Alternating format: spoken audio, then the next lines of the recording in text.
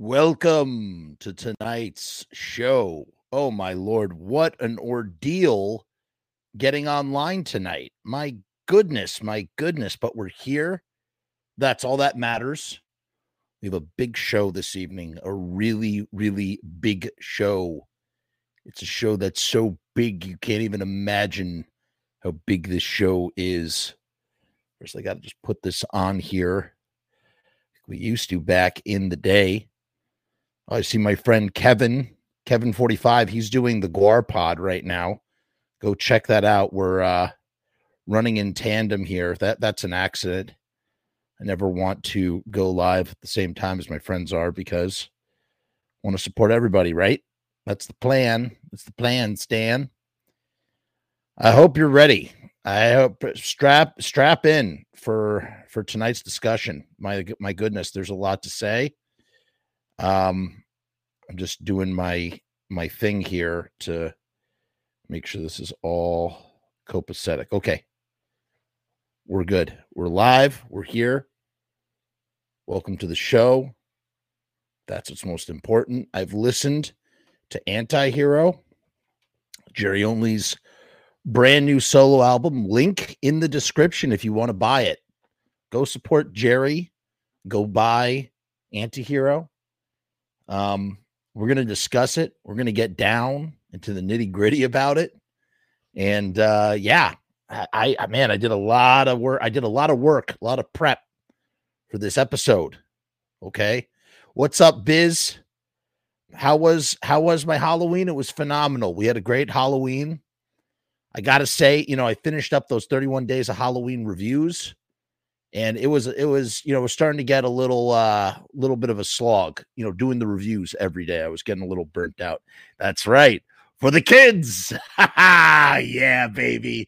For the kids. Tonight's episode is for the kids. Yes, indeed. Yes, indeed. No, tonight is an Uncle Jerry's episode. We had that whole series, Jerry's Kids, which is just Jerry, following Jerry's career post Misfits 95. So we got somebody, what's your name is S23GFD was at the Misfit show in Dallas. It was amazing. Also, One Cell from You is my favorite. Okay, look, I got chill with the comments. We gotta go through everything. We gotta go through a whole rigmarole. Okay. I'm going to do this proper because we want to do it once. We don't want to have part 2 and 3 and 4. However, there might be a part 2 for a different reason, but it's not to review per se. And I think the best way to start the show is to do it the way that we always start a Misfits streaming Evil Live show, which is this way. This one goes out to Rue Morg, who may or may not be listening, but if he does listen, this is for you. Hold on, I gotta get my thing ready. Jeff is gonna talk about the Misfits right now. He's a nerd about this stuff, obsessed anyhow. Jeff never shuts his face, always needs to talk. Might show some weight if he went out for a walk. Do you think that he cares? He doesn't care. He's out in Ranch backstage.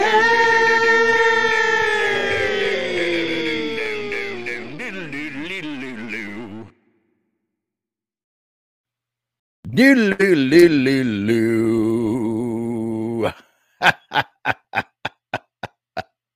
Yes, for the kids. Jake Bailey got it off of Apple Music. Oh man, we got the Yeet is here, but Yeet's real name, Yeet's secret Yeet's secret identity is actually Rob Johnson. What's up, Yeet? Good to see you. Thanks for joining us. Davey Havoc is here. What's up, Davey? What? Oh crap. Not this guy. Oh no. This poser, there's a poser, Jeff Frumess, in the comments. By the way, everybody, just so we all know, this is not me. Whoever this guy is, Jeff Frumess, this is not me. I'm Jeff Frumess. How could I be posting while Jeff Frumess is in the comments? Got it? So that's not me. That is some obsessive stalker or whoever. And this is the most attention they are going to get from me. And goodbye. That's it. That's it. No more attention. Don't feed the trolls. Don't feed the trolls. This is Evie or Evie. Okay, it's not Davey Havoc. Michael Graves sucks.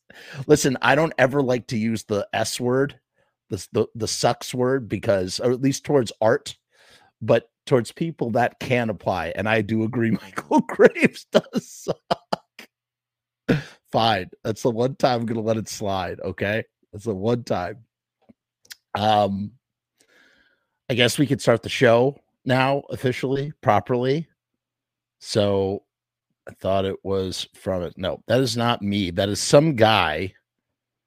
That is just some guy who posts on other. No, it's not Fumes. It's Frumess. Frumess is how you pronounce the name. And that's just some guy who went to took the time and effort to make a screen name, Jeff Frumess, a YouTube handle, and then goes and posts like racist, like all sorts of nasty things. And it's just ridiculous. It's absolutely ridiculous. But there's only one. I have two accounts, okay? There's one where I'm doing the static age thing on my face, and then there's this one with the moon face, with my face in it. Those are the only two accounts, Frumess and Jeff Frumess. This other jabron, I don't know who they are, but yes, that is a fake account. Trevor says, you've made it when you have an obsessive stalker. I don't know if I made it, but I definitely do have an obsessive stalker. That is for sure.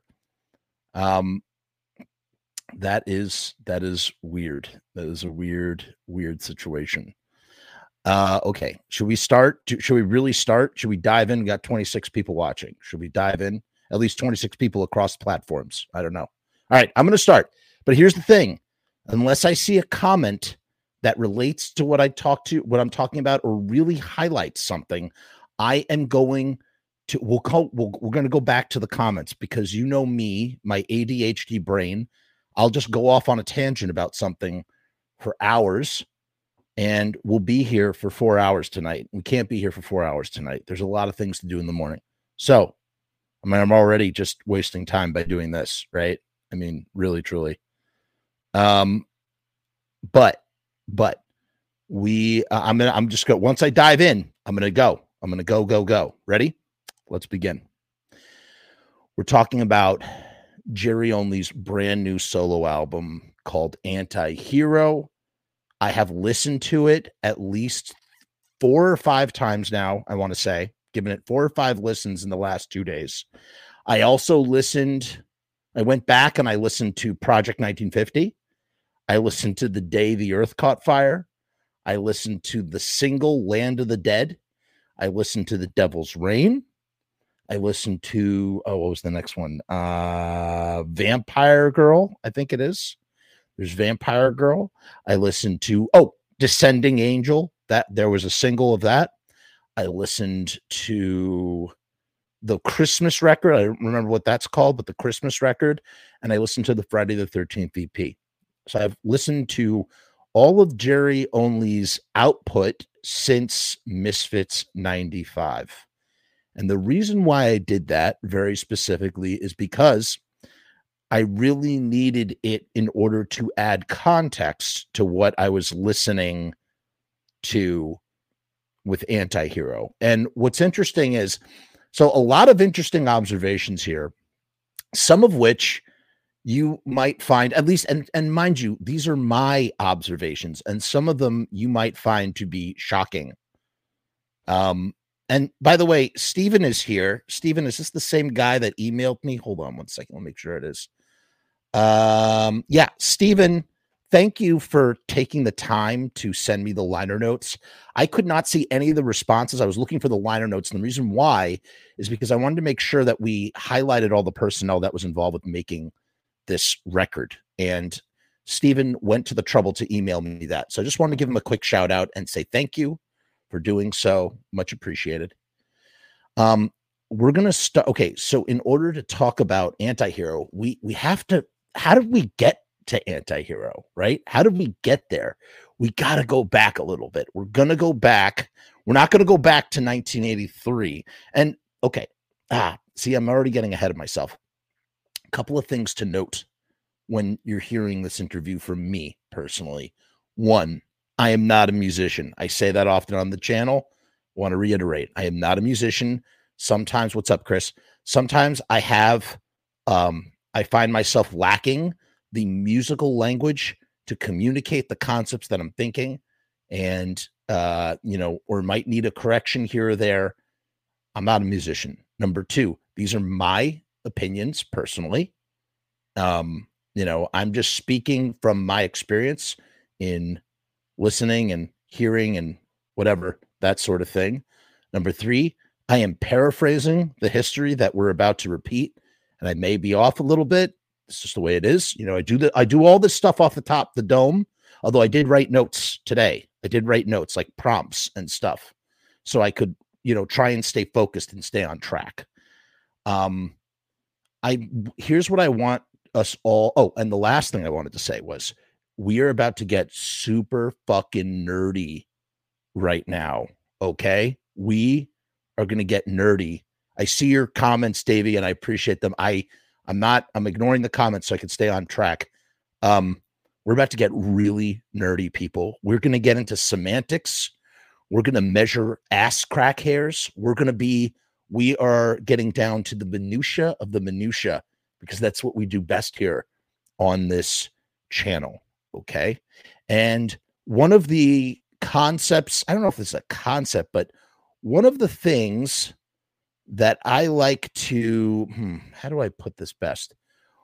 One of the things that I like to put out there on the channel when we talk about pop culture here. We talk about music, we talk about movies, we talk about all sorts of stuff. We talk about art that people create. And I'm not interested. It's not my personal interest to tear down anybody's art. I don't mind talking about why it's lacking or why it might have shortcomings, but we are going to approach it from a critical standpoint. We are not going to sit here and say something sucks. I hate that word, sucks, especially when it relates to art. You know what I say to that? I say, fuck you. You go out there and you friggin' go and make something. You make something that people are buying and selling, okay? It's not an easy thing to do. Does that mean that it's infallible? Does that mean that it's beyond criticism? Absolutely not. Of course not. Everything is allowed to be criticized or critiqued, but have some damn reason behind what you are saying. I saw some of you guys out there, I don't know if anybody's watching who was posting it. I saw articles passing around, like really just sort of, oh my God, just like lame articles about like, this sucks. And I'm like, dude, I'm not even like, what is the point of even reading it? Like, I'm instantaneously turned off when I hear that word. I don't respect your criticism or critique if you can't. Here's the thing. If something is really good, you have to explain why it's really good, right? You have to give supporting reasons. Shouldn't you do the same if you think something is not that great, if something is lacking, or if something is a mixed bag? I think that it goes both ways. It applies in both avenues. And that's what people forget about criticism. Criticism involves, solid, tangible, logical reasons. And sometimes it's not logical. Sometimes it's just personal preference. I like blue instead of red. I like chocolate ice cream instead of vanilla ice cream. Why? Because that's what my taste buds prefer. But there has to be a reason. It can't just suck. Oh, do I hate that? So with all that said now, let's go back and figure out how we got here in the first place. Why is Jerry only now at the age of 60 something releasing a solo record when, in reality, I mean, he's kind of been doing a somewhat of a solo thing for a while now, a little bit. So Glenn and Jerry have a lawsuit over the Misfits name. Jerry wins the right to use the Misfits moniker. They become the Misfits 95 or the Resurrected Misfits, whatever. There's a huge contingent of fans. I mean, this is like the number one divisive thing, right? That who prefers, the only Misfits is the original Misfits. No, it's a continuation, blah, blah, blah, that whole tired bullshit of an argument. Where do I personally lie? Of course, I think that the Misfits were a band. Here's the thing. And I was talking about this with someone over the phone earlier. What makes a band a band is like the heart and soul, the nucleus, the creative nucleus. I'm kind of getting ahead of myself because I'm not looking at my notes. You have a nucleus, and when that nucleus dissipates, that band can no longer be that band. Even if someone tries to continue on with that band is not going to be the same. And if you use the name of that band, you are going to be scrutinized. You're probably going to be compared anyway to that band because of your association with that band, whether you use the name or not. But if you use that name further, you're only going to create more of that. And that's exactly what happened when Jerry decided to use the Misfits name instead of using, a new name, starting off with a new name, which he would have done if he had not gotten the rights. Why do I bring this up? Because it's a sort of it seems to be, as I have followed Jerry Only's career for, decades at this point now, and, watched him, put out this or do that or yada, yada, yada. And this seems to be a reoccurring theme with everything that he kind of does, in the sense that, like,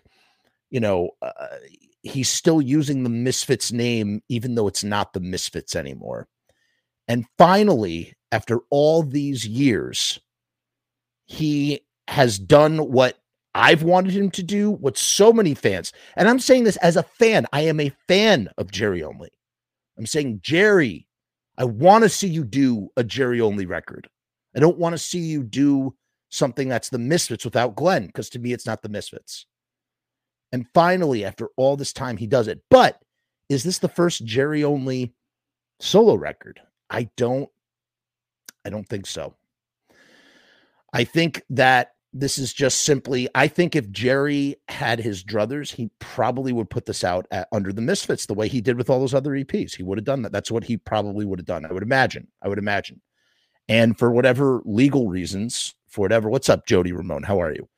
For whatever legal reasons, he can't, or, he doesn't. Look, you're getting paid over $1 million a gig. Like, you don't want to rock that boat. Nor should he. And good that he's getting paid. Good that everybody's getting paid, right? It's also interesting that Jerry has stopped doing interviews. Jerry, it was the mouthpiece for forever. Post 83, Jerry really was the sole mouthpiece. And that dude, could talk more than I can talk. And I'd be terrified to interview Jerry and ask him questions, because I just feel like I would only fire off like 3 questions, and there would be like 90 minutes. But he stopped doing those interviews completely. Not even doing press for his solo record, which leads me to believe that something must have happened. And again, that is complete conjecture. That's just me thinking, like, why on earth would he just suddenly stop? And I can only imagine that he is contractually, there's something between him and Glenn, or him, Glenn, and Doyle, where he is not to talk to the press in some sort of way. I can beat him. You think I could? I think maybe I could. It would be like a Rocky match of verbal jousting. Me and Jerry and I. I met Jerry once, and he was super nice and awesome, and we took a picture together. It was fucking great. I just want to say that after the second Misfits Riot Fest show, I met him right after he played that set, and it was cool. It was cool. All right, I'm getting distracted. Okay, so look, so Jerry, so the Misfits 95 do their thing, and that the Misfits 95, I wouldn't sit there and semantically split hairs and go, is this Jerry only solo? Of course not. This is a band. This is a fully functioning band that has multiple creative inputs. Even if Jerry is calling the shots, even if Jerry is steering the ship, you have multiple creative inputs coming into that band. You have people from out, you have Rocky on some level in the background. You have John Cafiero, and really Tank could speak better to this than me. Maybe I'm wrong here.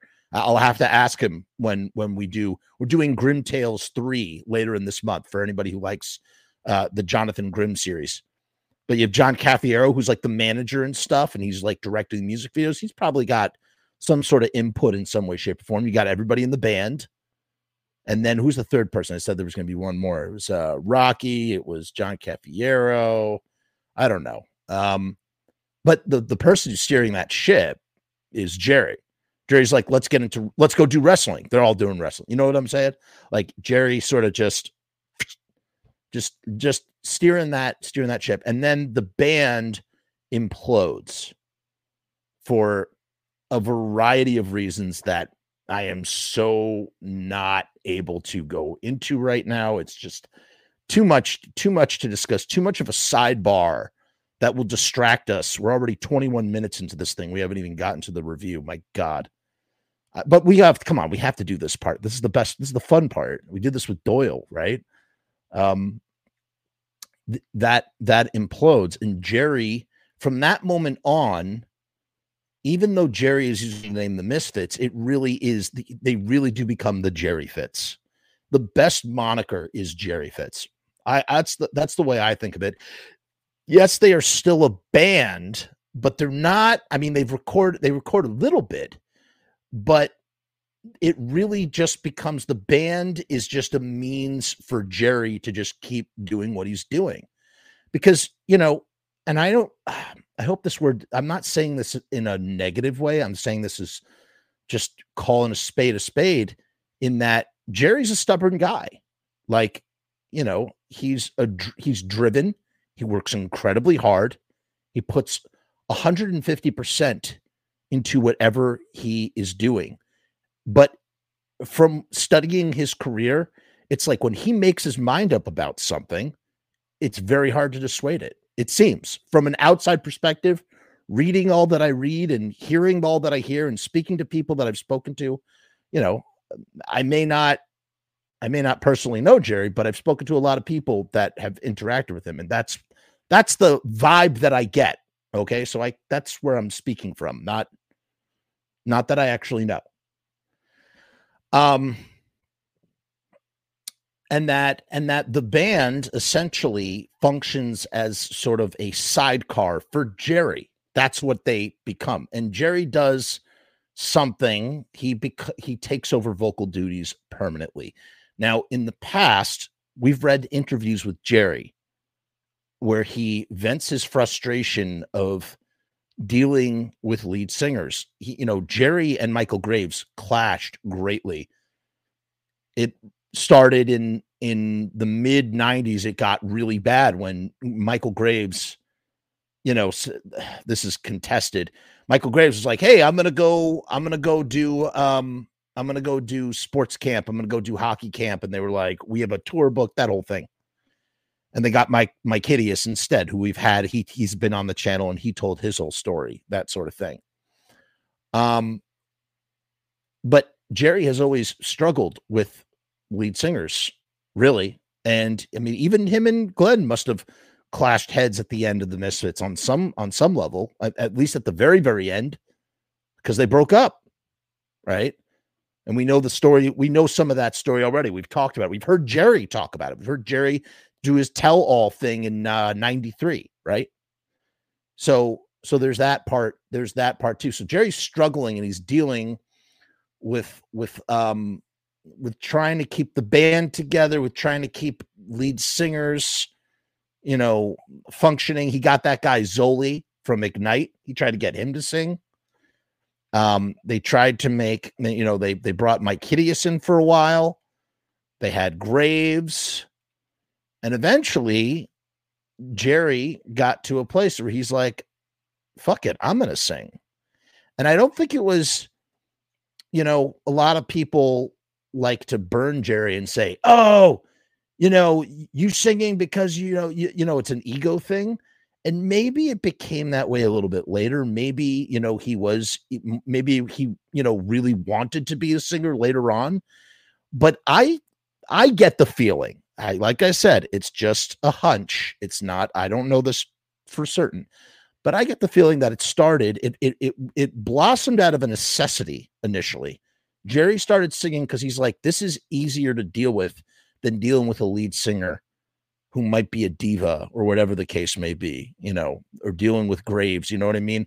Like, it's like, this is better. I don't have, that's one less person to pay, right? That's one less, voice. That's one less passport I have to deal with. Like, so many reasons why it made sense for Jerry where he was at that time, wanting to continue on as the Misfits or continue on in music using the Misfits moniker. It's better that I just sing. That's it. That makes things easier. He has Dez in the band, but Dez is just doing Black Flag songs when they do a short and micro Black Flag set, which I saw. It was great. I had fun, for what it was. But at this point, I really feel like Jerry only became a solo entity. That's what happened.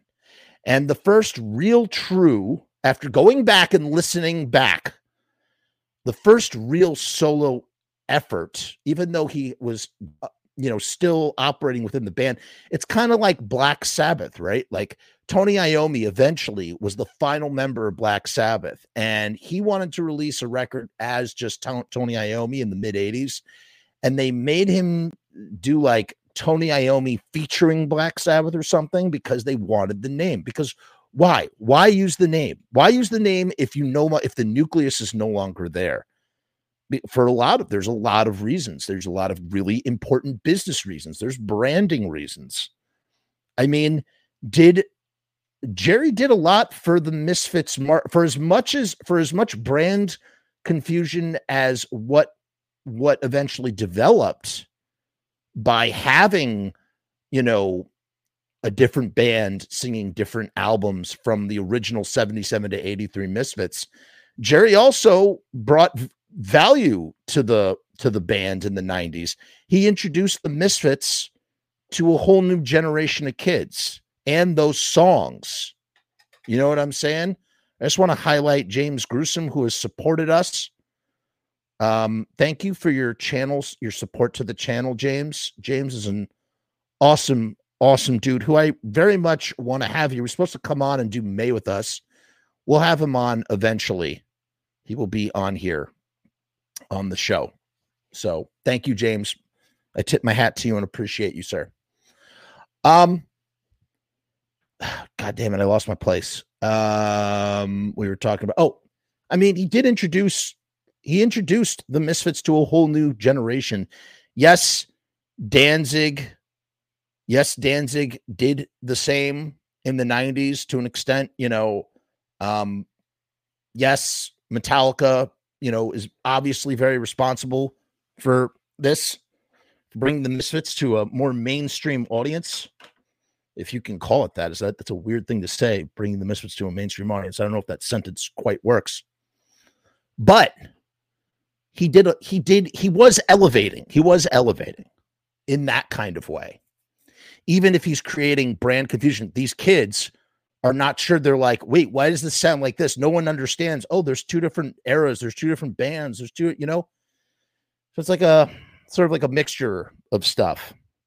But Jerry's first solo effort, really, I think, is The Day the Earth Caught Fire. That's when When Jerry takes over, that's when Jerry is really doing Jerry's thing. And I think it came from stubbornness. Jerry wanted to continue, soldier on, make music, and do his thing.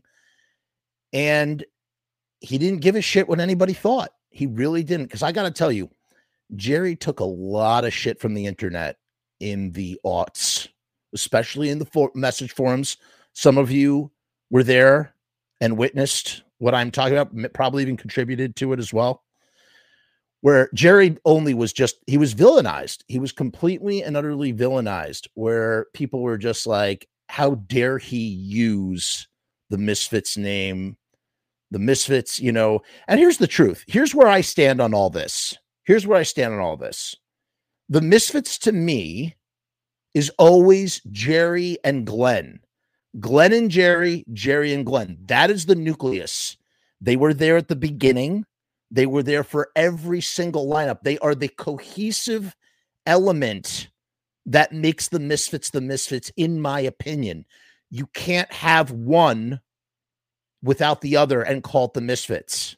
You need Jerry for it to be the Misfits, and you need Glenn for it to be the Misfits. And we saw that so well, so clearly, A, when Jerry was doing his thing, and B, even with Danzig and Doyle.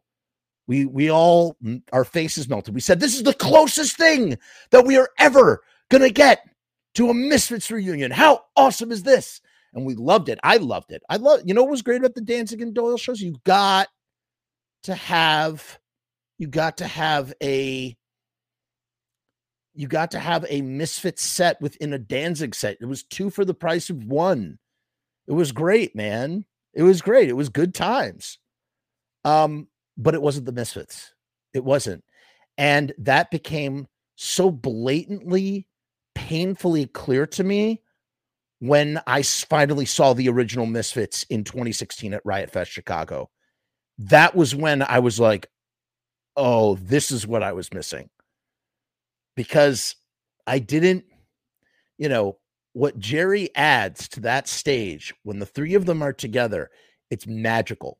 It's friggin' magical. And it's something that no matter how much Glenn will deny it, Glenn needed Jerry. Jerry needed Glenn, but Glenn needed Jerry too.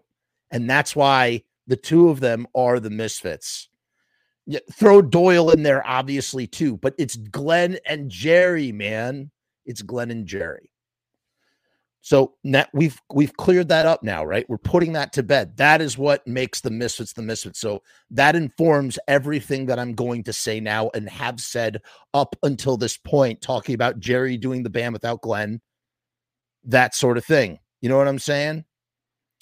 So Jerry, you know, continues on and he puts out just a ton of EPs.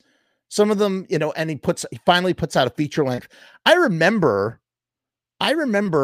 from 2000 to 2011, which now feels like it was 3 decades between a release, when in reality, it's like, I mean, it's like a blink of an eye now. But like at the time, it was like, you know, we were all like, when is Jerry going to put out some original material? And that was the big hate on Jerry, was he doesn't put anything out. He doesn't put anything out that's original.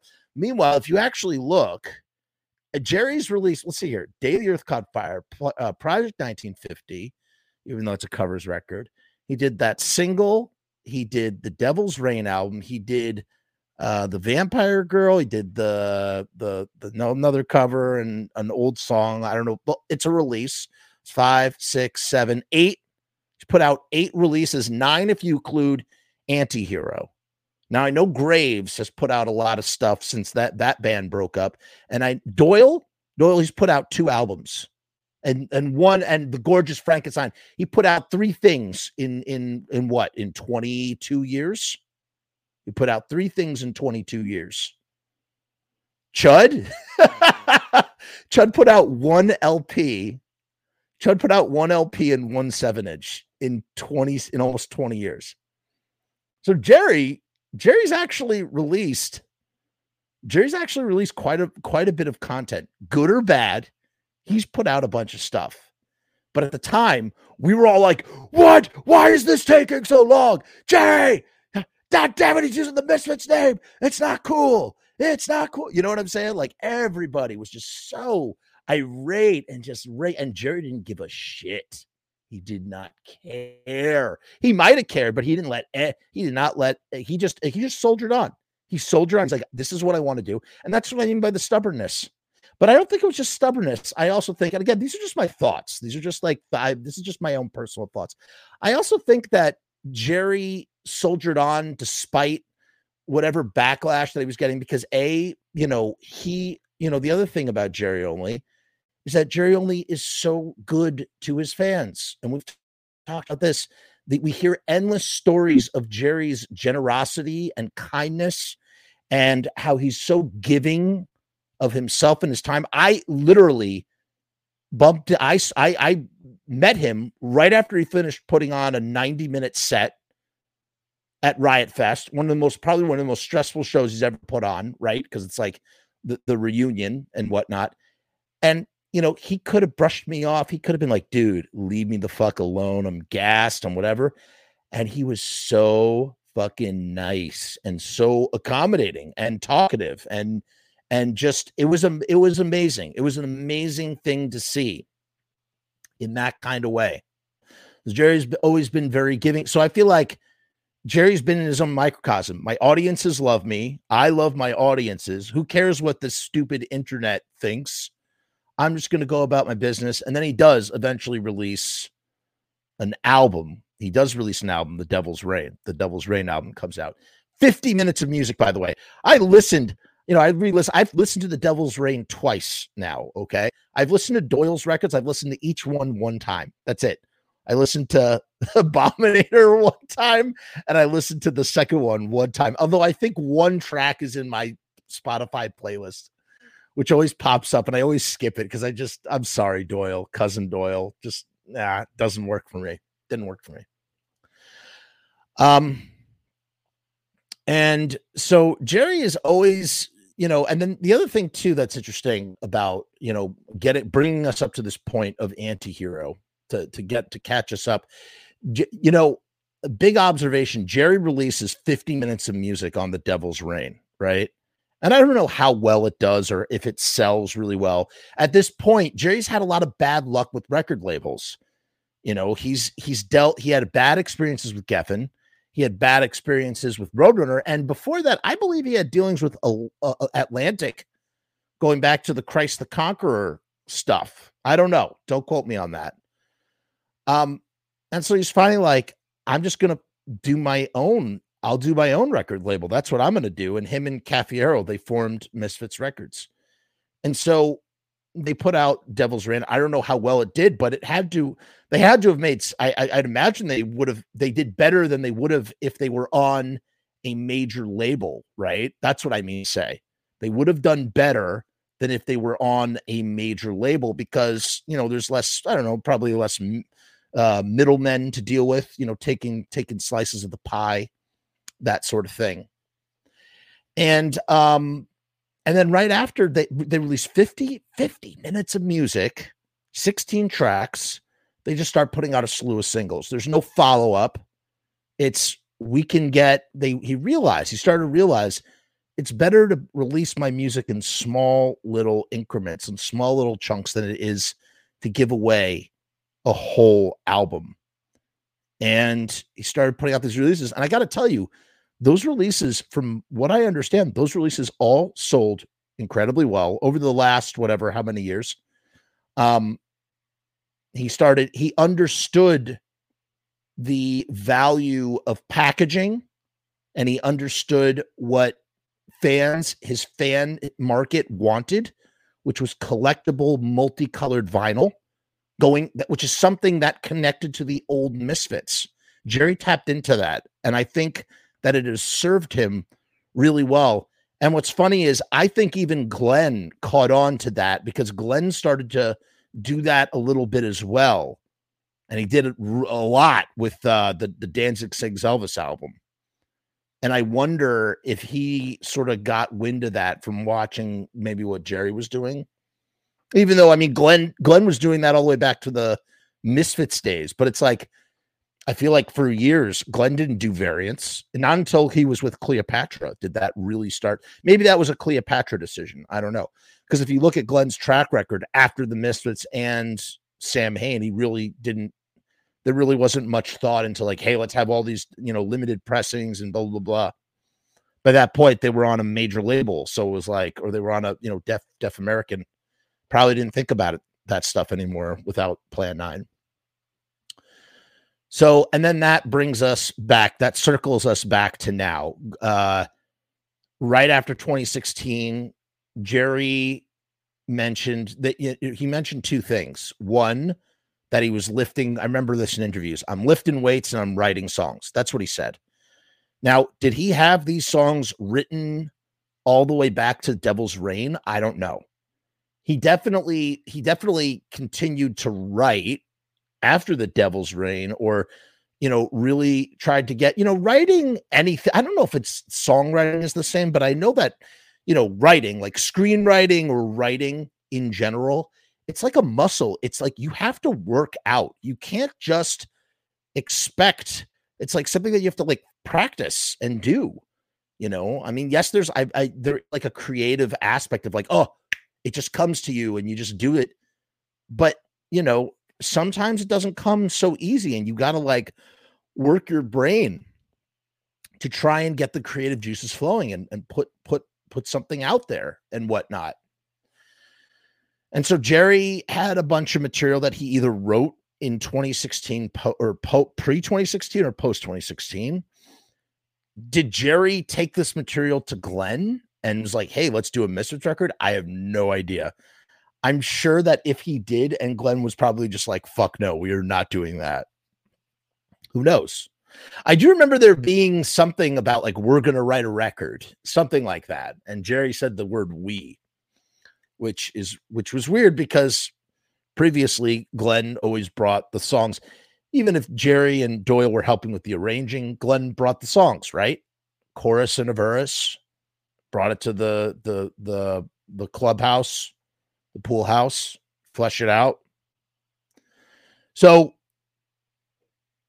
Jerry's quiet. So Jerry becomes very quiet post 2016 because he's making $1 million. I don't know what his guarantees were in the aughts or the 2010s, but I have to imagine that he had to have been making I don't know, double, triple, quadruple the amount of money that from one show compared to going out on the road for 3 months or 2 months at a time. I mean, Jerry did a lot of touring as the Jerry Fits. Those guys would go out and they would play show after show. They went all over the world playing shows, right? They worked hard. One thing you got to say about Jerry is that dude goes hard in anything that he does. He pours himself into it. And now here he is playing one show and making more money in that one show than he probably made for all of the year 2014, something like that. And so he's got these songs and he obviously cannot put them out as the Misfits anymore, which is funny too, because that last EP, the Friday, we're going to get to the review right now. We built up to it. That Friday the 13th EP came out after they had announced that the original Misfits were coming back. And that Jerry was like, we got to get this out. We got to get this out before, because the gate was probably coming down. And they wanted to get it out. They got that thing. They shot that thing out. I checked. They released music in 2013. It wasn't a lot of music. It was just a release. They did a release in 2013, 2014, 2015, and 2016, which is, doing a release a year is, especially when you're an independent label, that's, that's good. That's not bad. And there was a shift. Dez left, and that made way for Jerry Other, which is a moniker that I have always thought was really great. I always got a kick out of the fact that you have Jerry Only and his son Jerry Other. I thought that was tremendous. And You know, Jerry Other has also put out a record. He did 1 7-inch, and I don't know why he hasn't released an album. I was like, this is great. Let's see what, do it. This is great. Took his moniker, and it seemed like he was launching his own solo boat. And then maybe as we're going to talk about, he was helping his dad do Anti-Hero, this solo record. And that brings us to Anti-Hero. So without warning, okay, so a long time ago, a little birdie told me that Jerry was putting out a solo record, and I was like, whoa, really? And that was it. This was a while ago. So Jerry had been working on it for some time. And oh yeah, that's right. Thank you, Steve. You're right. They did the song on the Dr. Demento album. You are right. That was another release, and I didn't listen to that before we came on here. Damn it. That's right.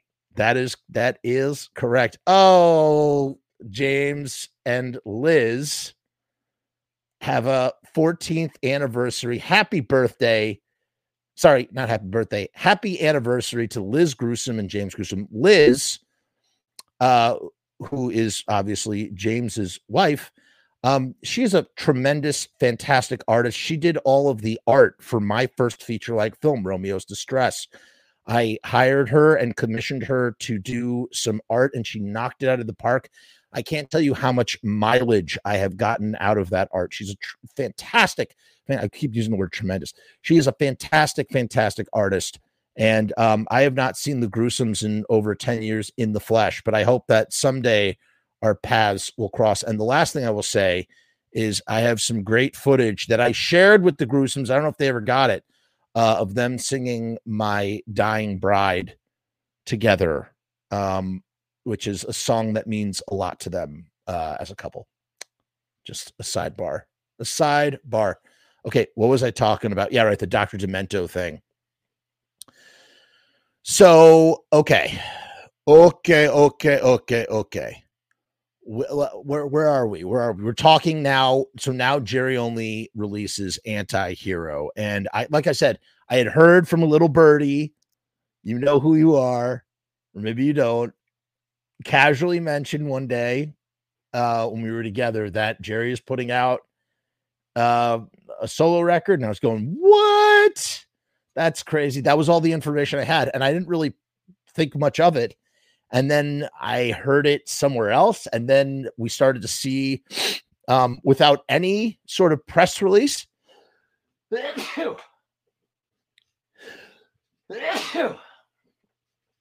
without any sort of press release, sorry, I had to sneeze. Without any sort of press release, they just start posting things about Anti-Hero's coming, Anti-Hero. And of course, we did those episodes, right? We did 3 episodes about it. First, a guy mentioned it. Then we saw the track listing and we saw the artwork. The artwork is done by a guy named Mr. Black, based on artwork by James, who goes by Devilux on Instagram. He has fantastic artwork. Check him out too. His artwork is sticky. And you know what else is sticky? And I promise we're going to get to the review right after this. Stickers! Did you know that stickers stick? And these stickers, these are my Frumess stickers, as you can see right here. They were printed up by the sponsor, my channel sponsor, riotstickers.com. CEO Sharpie Riot and riotstickers.com help to power the Frumess channel. If you look down in the description of this video, underneath the link for Anti-Hero, which you should all purchase, go purchase Anti-Hero, support Uncle Jerry so we can get another Corvette. You will find a link for riotstickers.com /Frumess, FRUMESS, riotstickers.com /Frumess, where you can get 1,000 stickers for $79. That is 7 cents a sticker. Do you know how cheap that is? Now check this out. These stickers, they are printed on vinyl, so they are waterproof, and they have a UV coating on them, so they are protected from the sun. And that is all that matters. So check it out, riotstickers.com /Frumess. It's the only place you're going to find this incredible deal where you're going to get those stickers 3 inches by 3 inches for 7 cents a pop. 1,000 stickers, $79. Link is in the comments. Let's listen to the 60-second clip by the Less Than Jake guy.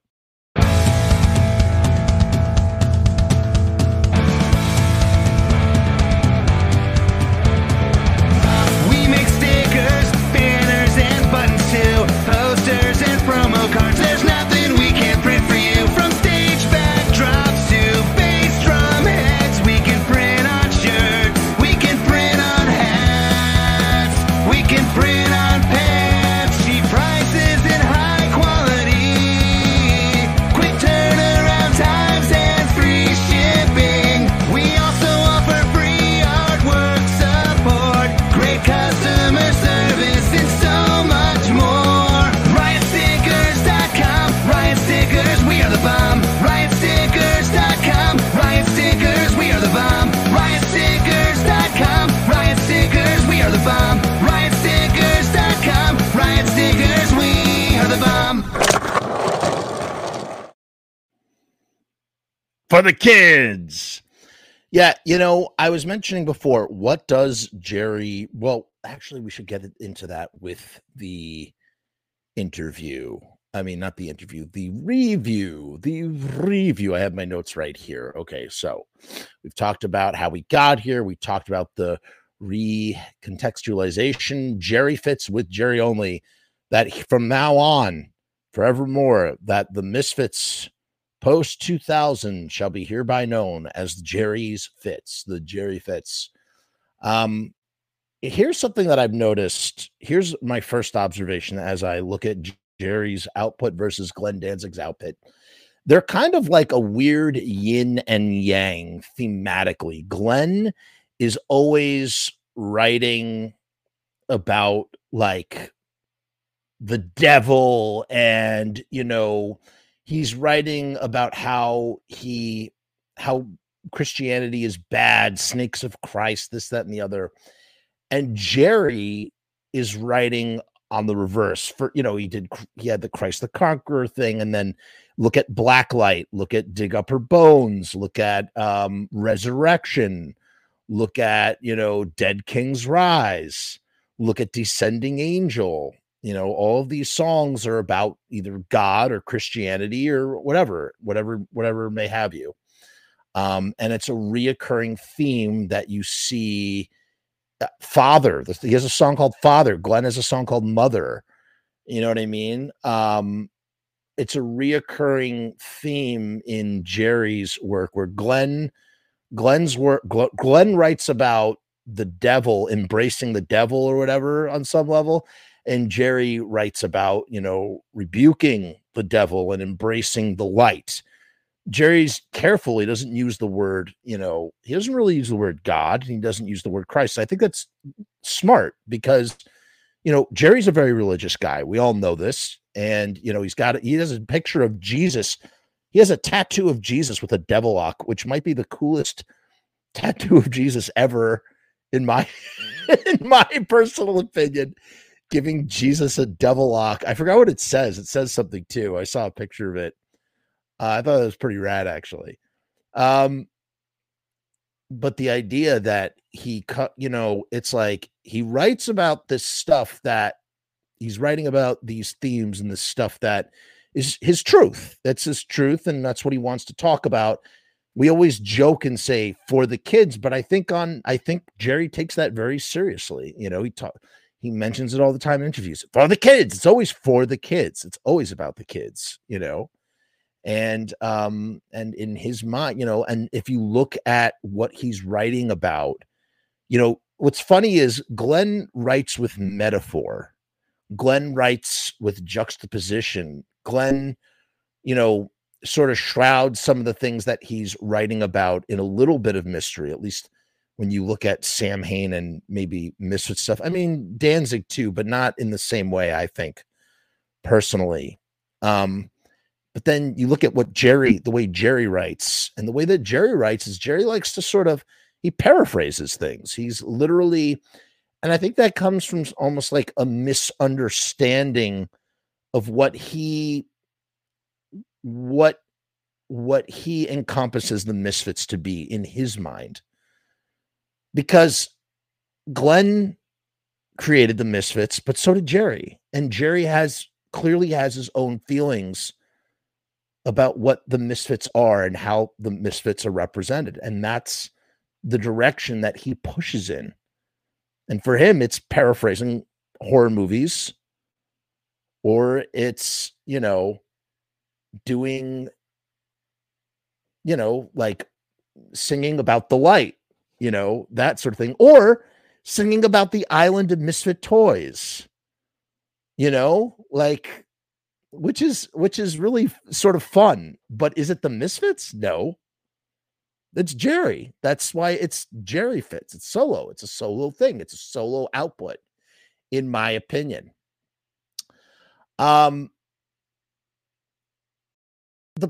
Here's the thing that we have to remember too. A lot of the contention and a lot of the sort of back and forth here is some people going, Jerry shouldn't be singing. Jerry's not a singer. Jerry shouldn't be singing, blah, blah, blah.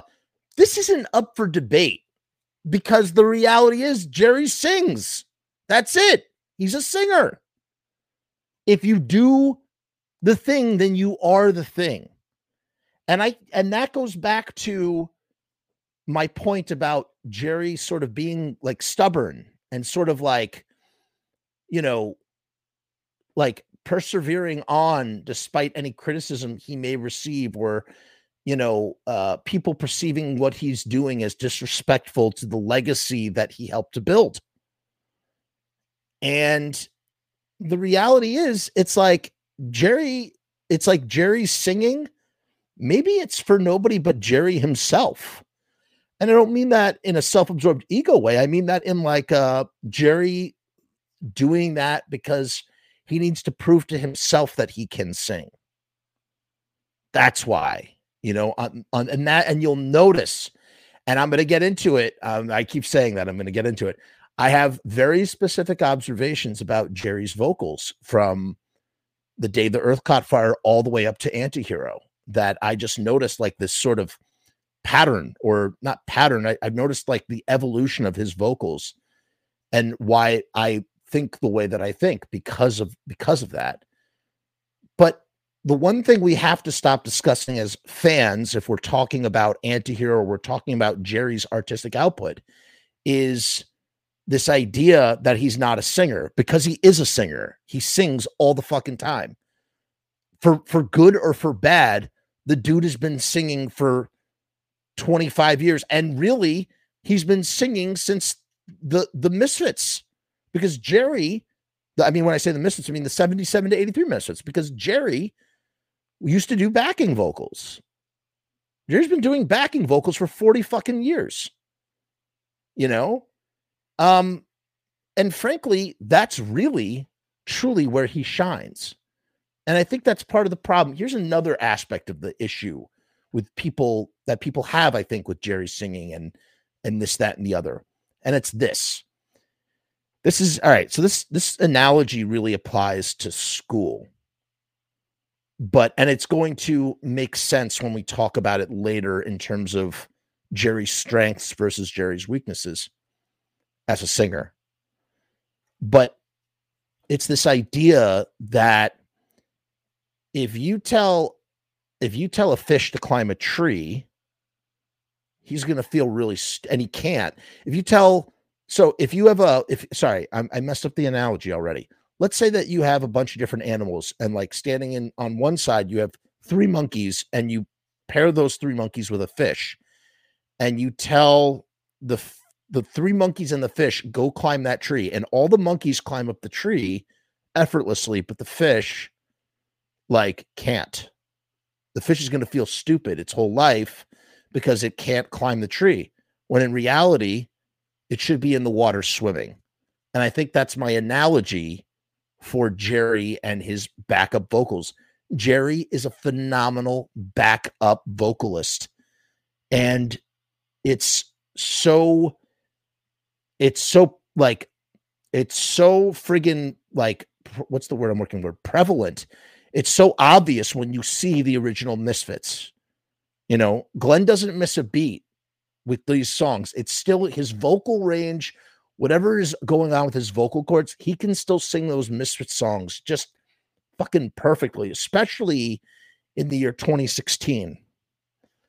But what really fills out everything, what really thickens everything, what thickens the sauce, how you put you put flour into the sauce to thicken it up, is Jerry backing him up, man, with the go, or just Jerry knows how to link. He knows how to lock in his voice to Glenn's voice when they're doing, when they're singing live, and it's great. And those are Jerry's strengths. But Jerry doesn't play into his strengths. Jerry just wants to sing. He just wants to be on Front Street. I am singing. I am a singer, blah, blah, blah. And the way that he goes about it does not service him as an artist or his songs. And that's my honest opinion. I could sit here and lie and say, be a Jerry only fanboy, but that's the truth. That's the truth. I love Jerry. I love what he does. I'm happy and grateful for what he does. But I think that he doesn't play into those strengths when he tries to execute his own singing. He's singing in registers that you can hear him on the record sort of really pushing. I mean, he's working so hard. You can hear how hard he's working, trying to do something that his voice physically doesn't seem to be able to do.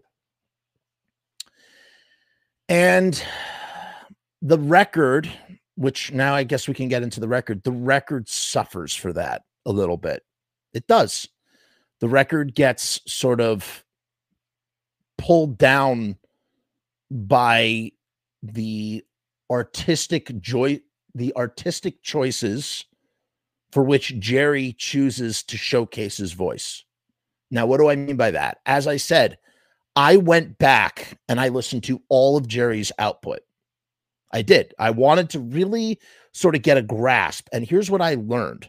When you listen to The Day the Earth Caught Fire, Jerry's voice is raw, it's rugged, and there's a truth to his voice when he's singing that song. There's no studio polish. There's no tricks. It's just Jerry growling. It's like, hey, I'm jumping in with 2 feet and I'm going to try and sing this. I'm just going to try and sing this and go for it. And you want to know something? It actually works. Now, if you had asked me, hey, Jeff, does this work? If you ask Jeff in the year 2004, what do you think of that? I'd be like, oh, no, it doesn't work at all. Oh my God, I don't like. But having, now having gone back and having distance and time and looking at everything in a big picture and having a better understanding and really following these people on their careers, I look back and I go, that actually, for him, for Jerry, and what Jerry's trying to accomplish, that stubborn, like, I have to do this. I want to be a singer. I want to forge on and do this thing. That actually works for him. However, it's still a little rough. It's a little bit rough. It's not, there needs to be something. Because here's the thing. Like, it's like, no matter, I also feel like it's not fair. You know what? I'm putting that on the shelf. Hold on. Sorry. I'm trying to organize my thoughts here. We should go in order. Then I listened to Project 1950, and Project 1950, we could do a whole podcast on. Project 1950 was one of the most hated, reviled things that Jerry had ever done, at least in the eyes of certain fans. Certain fans absolutely detested Project 1950. And the only thing that I can find wrong, even back then and even now, the only thing I could find wrong with Project 1950 is that it says the Misfits on it and not Jerry only, right? It should say Jerry only, or the Jerry Fits, or only Jerry. You know what I'm saying? What is really great about, or what really works for Jerry on Project 1950 is the way that he's singing. So now Jerry, I don't know where he recorded the day the earth caught fire or whatever, but I feel like they went into a proper studio and recorded Project 1950 in a proper kind of way, and Jerry's vocals are mixed perfectly on this, because again, for a guy who is not a lead singer naturally, he is singing in the register that suits his voice best and suits the arrangements of the songs that he's trying to put out best. It's all mixed. His voice is balanced in the mix. It's not sitting on top. And that is probably, it's one of the single biggest problems.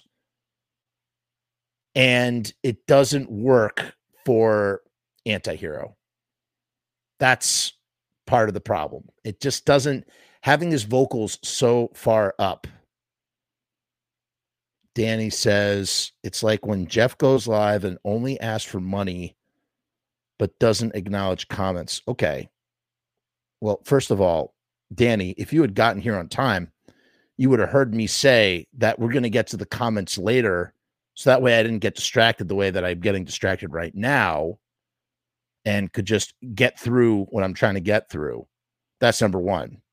Number two, anytime anybody supports this channel, I always acknowledge it. Oh, my friend's calling me at the worst time right now. I always acknowledge that. That's ridiculous. And number three, if you don't like it, bro, click out of here, man. Go away. That's all.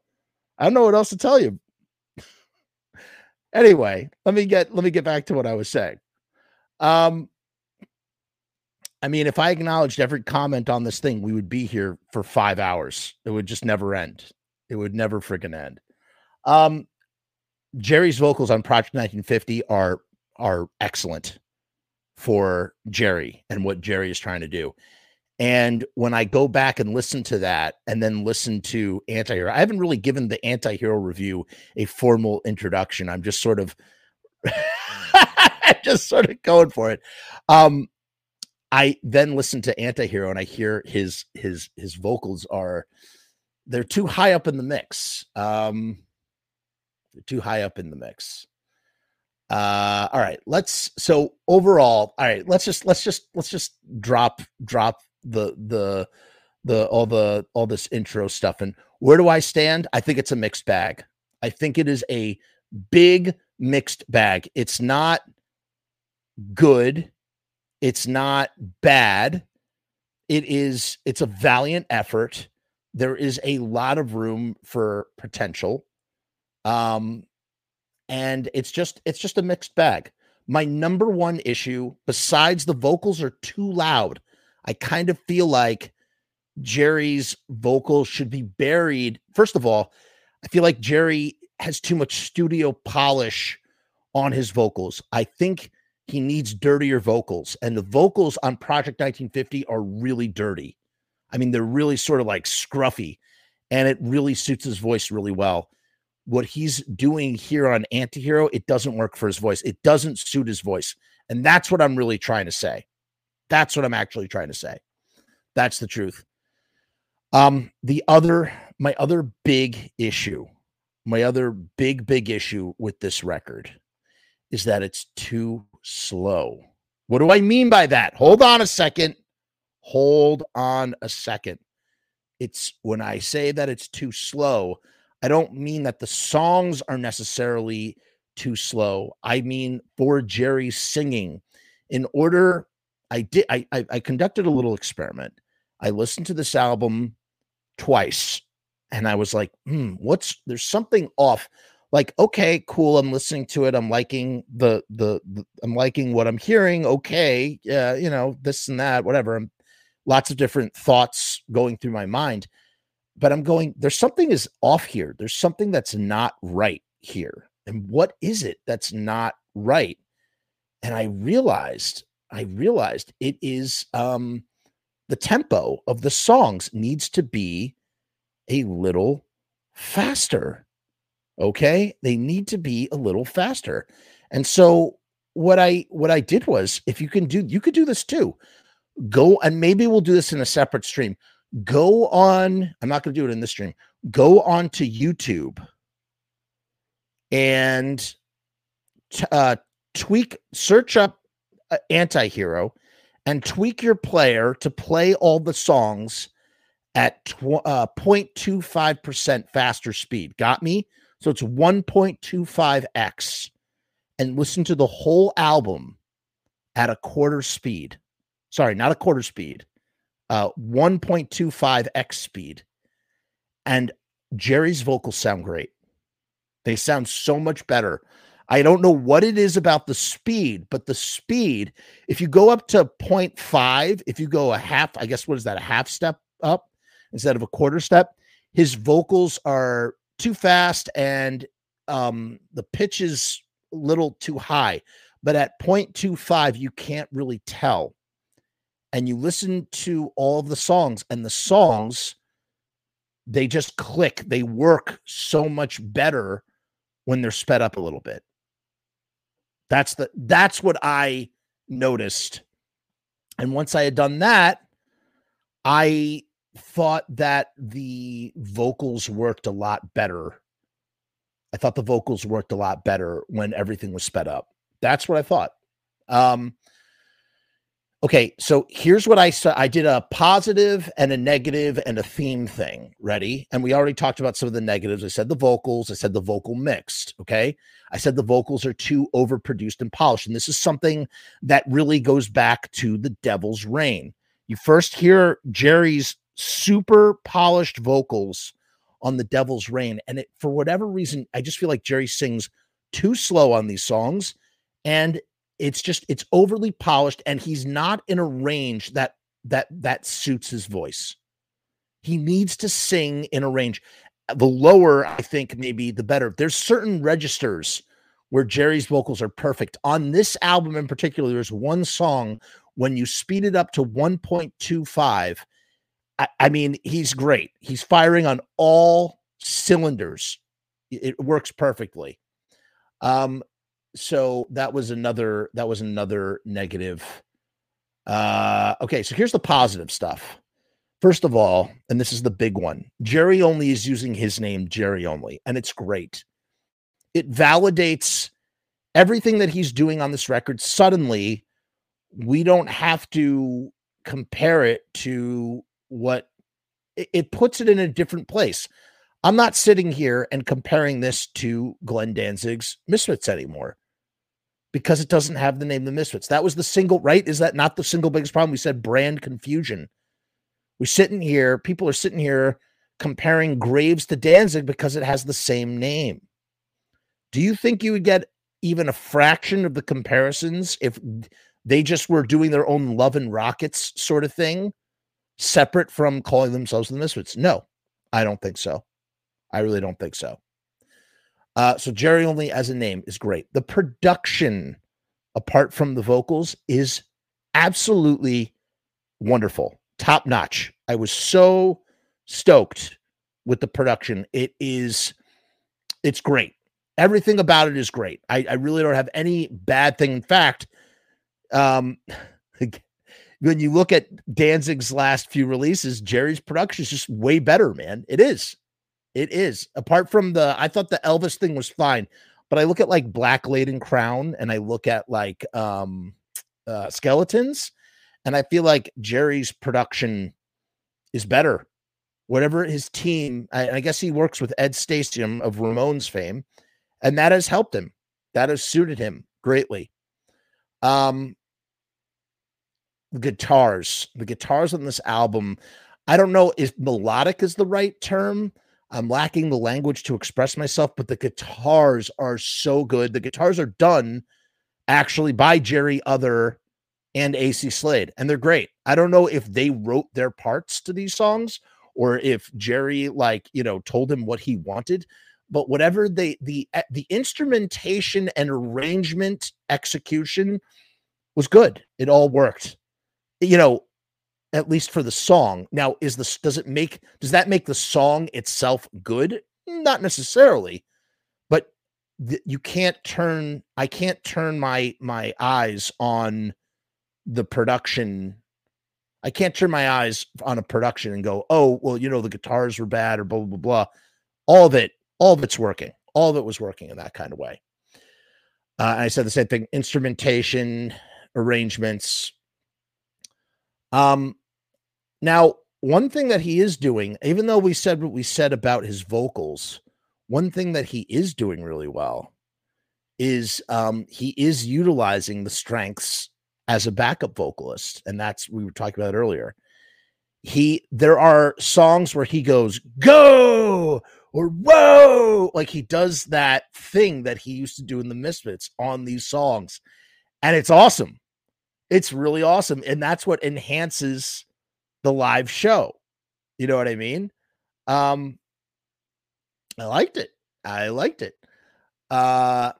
I wrote that Jerry wrote this for himself, but he has nothing to prove to, you know, he really doesn't have anything to prove to anybody, even if he is trying to prove something to somebody. Because at the end of the day, here's what the weird thing about art. Art is selfish and selfless at the same time. I know it sounds paradoxical. It's selfish in that when one creates art, they might be just creating, as long as they satisfy themselves, that's all that matters, even though they are giving it to an audience to appreciate, right? So the art is to satisfy me, but I'm putting it out for you. And I hope you'll enjoy it the way that I enjoy it. But if you don't enjoy it the way that I enjoy it, that doesn't matter. And all that matters is that I enjoy it. And I imagine, I don't know, but I imagine that Jerry's probably very happy with what he's done and what he's put out. I will say this, the songs all leave earworms. What's an earworm? It's, you know, it's just something, it's like a little hook. It's like a little hook that sort of stays in your ear and makes you want to listen to it again and again. Whether it's because you're trying to figure out what makes it tick or whatever, any song that makes you put it on again because you're trying to figure it out has got to have some sort of intrinsic value to it. Whether it's not straight up like hook driven, it's whatever. I said on the negative side, tempos, man, the tempos, the song tempos. And I guess that maybe that's what I mean by speed or whatever. It's just, everything's very slow. It needs to be faster. I feel like it needs to be faster. If you listen to this album, go listen to it on a faster speed. Listen to it at a quarter speed faster, 1.25. You will not regret it, I don't think. Themes. Here are some themes, okay? We're going to get into the songs themselves in a second. You have a lot of light versus dark themes rolling through. There's dead people. There's literally a song called Dead Men, but like the dead are a theme. Devils and demons, and gambling taboos, invasions and shadowy government. You know, so there's like, I feel like, here's the thing, and I don't know what the lyrics are to any of these songs, but I feel like Jerry has a lot to say in these songs. Like he's saying a lot of stuff. And, you know, my greatest compliment is yet to come. I will get to it in the song. There's one song that really stands out to me as like the shining track, and I have an accolade for it that I really, truly like stand by and believe with my whole heart. And I'll get to it in a second. Let's start. Fear of the Walking Dead. So Jerry has done how many fucking songs about The Walking Dead? I mean, if you want to go back, even though Glenn wrote it, there's Night of the Living Dead. Then there's Day of the Dead, which is actually Doyle's song. Then you have Twilight of the Dead, you have Land of the Dead, and you have Fear the Walking Dead. And then if you want to count it, you also got a song called Zombie Girl. That's a lot. And the Ghost of Frankenstein, right? That is a lot of Dead songs. But there, hey, Just there you go. That's what it is. The opening synth, the moment I heard the opening like keyboard synth on Fear of the Walking Dead, I was like, oh my God, is this gonna like blow me away? And like I was just so shocked to hear that kind of instrumentation, that kind of choice. And it had me very excited for the rest of the record. And and then we get into the song and it's okay. The one thing that works throughout all the songs are the guitars. The guitars are they shine above everything. They shine above Jerry's vocals. They shine above Jerry's lyrics and his melodies. The guitars are by far the best part, the best thing on this album. I mean, I can't say enough good things about them. They're great. They're great. I really thought that they worked well with the songwriting. Hands down. Jerry loves to tell a story. He's telling the story of some kind in Fear of the Walking Dead. Something about Fear of the Walking. He's literally dictating Fear of the Walking Dead, I guess. I don't know. I don't know, man. Then we have Dead Man, something like that. We get some goes in the opening, like Earth AD goes, that sort of thing. And the intro sort of reminds me of All Hell Breaks Loose, but in the best way. I'm going, oh my God, I'm getting some like All Hell Breaks Loose vibes. And I liked it. I liked what I heard, man. Then there's so then we get into there's like this middle section where he's doing this whole thing about the Lord of Light, which makes me think of Game of Thrones for a minute. But it's just very on the nose. Jerry's obviously he's talking about Jesus or something, and and he just does this like little chant thing. What I love about the vocal effect on the Lord of Light thing that he does is he does this vocal effect that reminds me of what Danzig did for the Sam Hain version of Halloween 2 when he's recording Latin. They're using that special device. And it's awesome. It's great. It's really, really great. Up to this point, both of these songs sound like sort of improved versions of songs that maybe might have been on the Devil's Reign material, despite some interesting additional instrumentation. So there's that. What's interesting too is I'm really glad that this was only 8 songs. The Devil's Reign is 16 tracks and it's 50 minutes long. It's very dense. The songs are very long. It's very hard to digest, and the tempos are too slow. I just really think Jerry needs to speed things up. That's what was really missing to me more than anything. Then we get the next song is called Snake Eyes, and this is really a big sort of deviation from anything that he has done previously, right? There is this is going to sound, I don't want to use this word, but I don't know how else to describe it verbally. There's an emo-esque quality to the guitars that's great. It's actually good.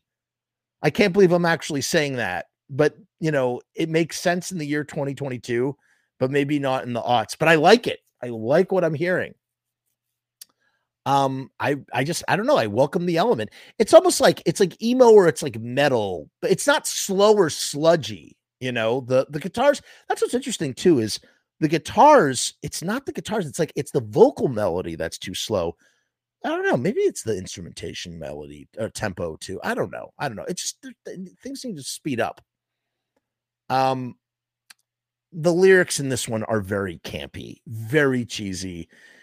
It's just literally just talking about it's talking about gambling and losing your soul if you gamble. And it's just very, it's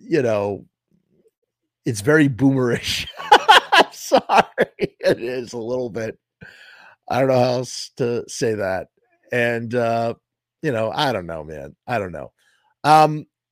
There is a backup vocal. So here's the thing. Sometimes the backup vocals work really well on these songs and other times not as much. And sometimes there are like the tone of the backup vocal is really great. I don't know who's doing the backup vocals. I think a bunch of people are. I think AC Slade is doing some of them. But sometimes like the arrangement or the execution of it doesn't work as well, I guess. So there's that. I do think the backup vocals in the chorus work better than they do like leading up to the chorus. And you know, and then we get more goes, and any kind of go is always welcome. Always welcome. The you know, the problem with this song, going back to what I said, Jerry needs more metaphor in his writing. And that's my opinion. That's my personal opinion. I'm not saying that I'm right. I'm saying I feel like the message is too on the nose. Like give us some more metaphor. He literally says at the end, "Don't gamble with the devil, my son. He might just take your soul." But you know, maybe he's coming from like it's coming from like a bluesy sort of place. So okay, I guess it works. It works. Then we get a song called Illuminati, which I'm sure we know what this one's about. First of all, there's like a double bass drum in the intro. That's great. That stood out to me immediately. I really, really liked it a lot. Then, you know, I have to say the chorus is uninspired. It's an uninspired chorus. Sorry. It didn't click with me. It was too simple. He's just literally saying like Illuminati as the chorus, you know. It's almost like some of these songs are like a parody of what people think a Misfits song is sometimes. But one thing that I did like in the chorus of Illuminati is like there's almost like this, it's like monk chanting. It's like this, oh, Illuminati. I don't remember how the melody goes, but that was fun. And that's where I'm like, okay, Jerry needs to go lean in on the lower registers of his voice and do death rock vocals. He needs to sing lower. That's where he's really going to just like really, really like explode. I think that will really work for him better. Again, I'm coming from this as a fan. I'm coming from this as an audience member, talking about my personal taste as someone who listens to music. That's where this is coming from. And it's constructive. I'm talking about things that I don't like or that don't work for me, but offering feedback as to what I think, how it could improve to be better. Okay. Here is my highest compliment for the whole record. Okay. Of everything that I've said, of all the critical things that I've said, here is the one where I really don't have anything like critical to say in a bad way. Taboo is the standout track on this record. And it's good, man. It's really freaking good. It's the highlight of the whole album. This is the one track where Jerry finds a sweet spot. Jerry does his best singing on this track. This is where if Jerry is going to overly produce his voice, if he's not going to dirty up his voice, if he's not going to mix his voice down like Project 1950, he's got to sing just the way that he sings on Taboo. If he does that, he will be unimpeachable vocally, in my opinion. Nobody can come and knock Jerry off the vocal totem pole if he sings like in that register. So it is possible. And that's why I go back. I say it's not a matter of whether Jerry's a singer or not. He is. He just needs to find his strength.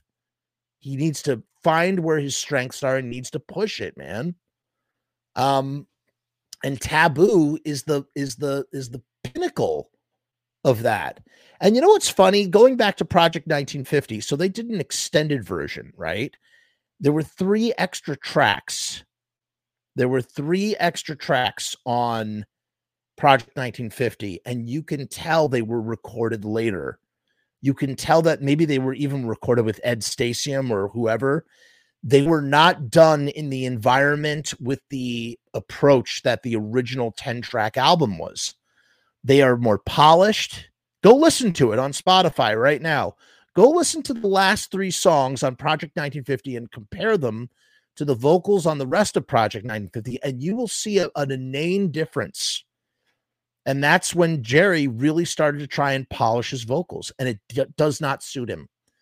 He is better with filters and fuzz boxes and dirtying it up and burying it in the mix. It just suits the songs better. It does. It suits the songs better. It makes his vocals sound better, and it suits the songs better. And Taboo is the one exception to the rule. Whatever he's doing on Taboo, 10 out of 10. Great. Really great. It's the highlight of the whole album. This is where his vocal range is, and he needs to stick to it if he's going to sing. We know he's going to sing. We get that 1950s Jerry Lee Lewis piano thing. That was terrible. Why did I just do that? You know what I'm talking about, though? The high piano key going over and over again. Kind of reminds me of Scotty Thurston from the Doors, not from the Doors, from the Stooges during Cock in My Pocket or whatever it is. But yeah, 1950s Jerry Lee Lewis feel. Okay, here's my highest compliment for Jerry only. This is my highest compliment. Ready? And this is the truth. And I 100% from the bottom of my balls believe this. If Elvis Presley or Johnny Cash were still alive, they would cover this song. This is the perfect song for them to cover, and they would cover this song. I truly believe that. They would love Taboo, and they would cover the shit out of it. And they'd probably do really well with it too. Somehow Jerry found a way to write this really, really appealing 50s throwback, and it just works. It's incredibly enjoyable. Obviously, Taboo is revolving around some sort of religious taboo, or, the idea of like religious morality, taboos, that sort of thing. Yeah, Jerry, it's interesting. Like Jerry can sometimes be, it's way more subversive in the Misfits 95, but it's weird. In this one, he's kind of on the nose with all of that stuff. Maybe because he's like, hey, I'm Jerry only, and this is my solo album. But man, and who would really appreciate that sort of that vibe is Elvis and Johnny Cash. They both would like that. They would like that this song is called Taboo. They would like that the lyrics and what it's clearly about and the structure and everything, and they would cover the shit out of it. And then halfway through, we get some Johnny Thunders-esque solo. And if you know Johnny Thunders from the New York Dolls, it's friggin' great. That little tremolo thing that he does or whatever. And then it like sort of flows into like metal. It becomes metallic, but in a great way. And then we get the pianos sort of remind me a little bit of the melody in Unbridled, which I'm not, probably accidental, but it was very kind of similar. Very kind of similar. You have a theremin in the background that's really, really great. And then when I was looking at the liner notes, who friggin' plays that theremin? It's Des Cadena from Black Flag. That's great. And then at the very end, buried in the mix, there's like this synth piano swell. I really like that too. That was good. Next up is a Elvis cover, but it's not really, Elvis didn't write this song, I don't think, but it's a song that Elvis sang. You're So Square, Baby, I Don't Care, right? And the problem is it has a snotty attitude. He sings it with a snotty attitude, but the vocals are too polished. And I just think that if he was singing it with that Project 1950 voice, or The Day the Earth Caught Fire voice, it would work. Zach says, when seeing the track list, I almost thought that Taboo would be a cover originally by 50s rockabilly singer Gene Summers. So, I could totally see Elvis and Johnny Cash covering it. I really could. There are these finger snaps, and they're too loud. for my taste, too loud. I felt like, I mean, that was the thing. There was some weird, unbalanced sound elements that were mixed way too high. I almost felt like they could have brought up the guitars a little bit. I don't know. Okay. I also said we could have had a piano or a fuzz organ. Any one of these songs could have had more piano and fuzz organ, something like that. Would have I thought we were going to get some saxophone. I would have loved to have heard some saxophone. Maybe there was going to be, and then it went away. I don't know. Then we get One Cell From You. I love favorite part of the song is the weird robot servo motor sounds, which it's just another flash of brilliance that I wish we had running through the whole record. We get it on Fear the Walking Dead, and we get it on this one. And I feel like it's like Jerry's dipping his toe in the water, but like, dude, fucking lay it on us, man. Lay it on us. I will say this is the one song, I took a note of this. This is the one song where I felt that the vocal levels for Jerry were mixed very well. Every other song, his vocals are too high. Actually, Taboo too. Taboo is perfect. I really don't have a single critical thing to say about Taboo. Taboo works, clicks for me.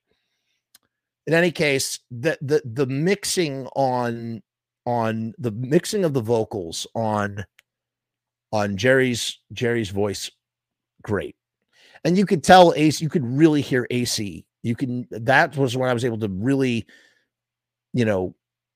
identify him, with the auditorially. And then we get the title track, Anti-Heroes. Now, Jerry has talked about how he used to always see Queen and David Bowie live. In the early 70s, he would go and see these shows. And now we hear Queen coming out for the first time, and it's awesome. The intro to Anti-Hero or Anti-Heroes, whatever it's called, is epic. It is epic. The guitars made me float on air. And I like it, man. The other thing too is you can really hear sort of like there's like some 80s metal stuff, hair metal, whatever you want to call it. I don't know what you would describe it like. Maybe it's Van Halen or something. There's some of that is weaved through these songs as well. And that's not to say that that's what's in that intro, because that's quite clearly Queen. That is absolutely a Queen sort of thing that he's trying to do. And it's great. The guitars build. And this is when Jerry has a lot to say about Anti-Heroes and the state of the world. You really get a feel for what Jerry's state of the world. Jerry's very quiet about his beliefs in general, which is a good thing. I think I like that Jerry, because I don't think Jerry and I are aligned in our beliefs very much at all. And that's okay. That's fine. He could do his thing and I could do my thing. That's great. I like that he doesn't really get into it and it's smart. We've seen how that's panned out for other people. It doesn't really work that well when you start mixing, personal beliefs with, when you're just supposed to be an entertainer. But here is a brief glimpse into possibly, I cannot speak for certain, of what some of Jerry believes. And I don't know, maybe I could be wrong. Maybe it's just him wanting to write about that stuff. I don't have the lyrics. I wasn't able to actually read the lyrics, but, it makes me question, who are the anti-heroes? Who are the anti-heroes? Who watches the Watchmen? And at the end, we get some more piano and guitar that they dance so magnificently together. I love it. It's great. And that closes out the album, man. It's 25 minutes. To me, I think the ideal album length is between 20 and 25 minutes. And I think in general, albums should be 25 to 35 minutes is really pushing it. Anything over 35 is like nauseating to me now. A lot of records that I listen to over and over and over again are anywhere from 22 to 29 minutes long. That's it. Like, and that's the thing. It's like, would you rather you could listen to an hour's worth of music all the way through, or you could listen to the same album 3 times in an hour. You know what I mean? For me, I kind of fall into that latter category. I like to listen to the same album 3 times in a row. Right now, I can't stop listening to the Bad Nerves. They're big Misfits fans as well. They're like a garage rock band out of England, and I've listened to that record. I think it's like 26 minutes long, and I probably listened to it 100 times. I just keep putting it on over and over and over again. So you don't need to necessarily have more music. You know, a really good short album will be listened to on repeat over and over and over again. I suppose the same could be said for something that's longer or something that's 40 or 50 minutes, but you know, I don't know. Overall, I don't really know if I have a rating for Anti-Hero. Would I recommend it to anybody? Of course. Yes, if you are a Jerry Only fan, you should listen to this man. If you follow Jerry in his career, you'd be crazy not to pick this up. You know why? Because here's my bottom line surmisation, despite some of my critiques and despite my affirmations. This is Jerry at a, probably, Jerry's older now, man. He's in his 60s. This is an album that maybe he should have put out 20 years ago, or he should have been using his own name 20 years ago. But here he is now, like swinging for the fences with this and putting himself out there in this kind of way. It's a smart move. He can still keep doing the Misfits, and now he's Jerry Only. Finally, he's established himself. I will tell you this. I have preferred just about everything that Jerry has done over Doyle's 2 albums, man. Like I said, I listened to each one of those albums once or twice. That's it. I was like, okay, that's what that is. Okay. Not my bag. I'll take Project 1950 over either one of Doyle's records any day of the week. Any day of the week. But now you have Danzig, has always had Danzig since 1988. Doyle does Doyle, and now Jerry Only is Jerry Only. Is only Jerry.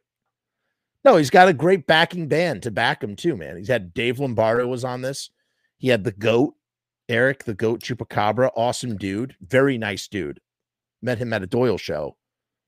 And really his secret weapon, in my opinion, is Jerry Other. Is the secret weapon, man. Jerry Other with AC Slade, the double guitar attack is just fire. That's fire right there. And also Ed Stasium did a lot of guitar stuff too. So like this team is good, but I feel like they need to keep searching for the sound. They're on the right path, but they need to keep searching. Here, I wrote one last thing, and this is part of my critical analysis. Opportunities for the future. Like I said at the beginning of this thing, it's not enough. It's atrocious to say something sucks, and it's not enough just to critique something. I think that you also have to sort of provide solutions or feedback. What, in my opinion, could be done better? And let me very emphasize my opinion, my personal taste. Not, I'm just one fucking jerk off on the internet. I'm a Misfits nerd who's talked about Jerry Only and his new album for an hour and 43 minutes. So here's my opportunities for the future. Are you ready? Number 1, faster tempo speeds. I think that's a no-brainer. I said that already. This album already sounds better to me when it's faster. When you listen to it sped up, 1.25. Go do it now on YouTube. Trust me on this. The songs they have new breath in them.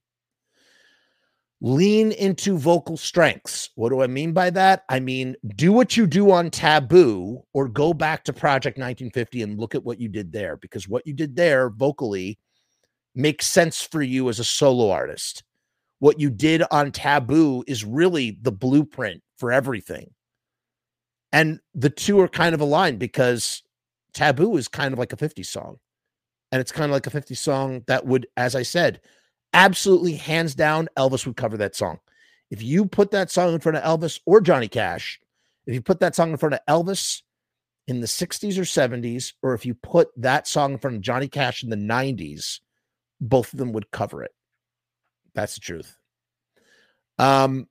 Mix vocals, utilize vocal strengths on Project 1950. And I also put Get Calf on there. Who am I talking about? I'm talking about John Cafiero, another guy who some of the fans don't appreciate. Cafiero is not only the manager, Jerry's manager, but he also has his own band called Osaka Popstar that Jerry was in. I don't know if Jerry's still in it, but Cafiero can sing. And, he's done a lot of backing vocals for Jerry in the past. And I say, throw him into the mix here. Why not? I also put more Jerry Other. I don't know how much Jerry Other was used, but I feel like if that was his guitar work, lean into that, lean into him, push him further up. I also wrote more instruments, saxophone, fuzz, organ, piano. If you're going to put theremin, if you're going to have these weird keyboard synths, go for it, man. Go put some Jerry has messed with the sax before on Project 1950. And my last note, and maybe this is just a pipe dream impossibility, get another Ramones collaborator on there. Ed Stasium is a legend. He's great. Except I don't like the way that he did your vocals. I just don't. I personally don't. What about Daniel Ray? Is there bad blood there? I don't know. Do they have a falling out?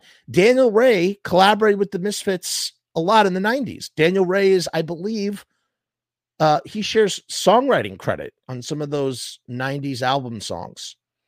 I say get him back. Hire him up. Get him to write songs with you. Get him to play guitar. Put him in the mix, because it's gonna service you, Jerry. That's what I think. And again, I'm saying all this as a fan, as a music listener, as a Misfits follower, nerd, historian, whatever you want to call it, guy talking on the internet. And that's it. That's my whole spiel. Go buy the record. It's in the comments.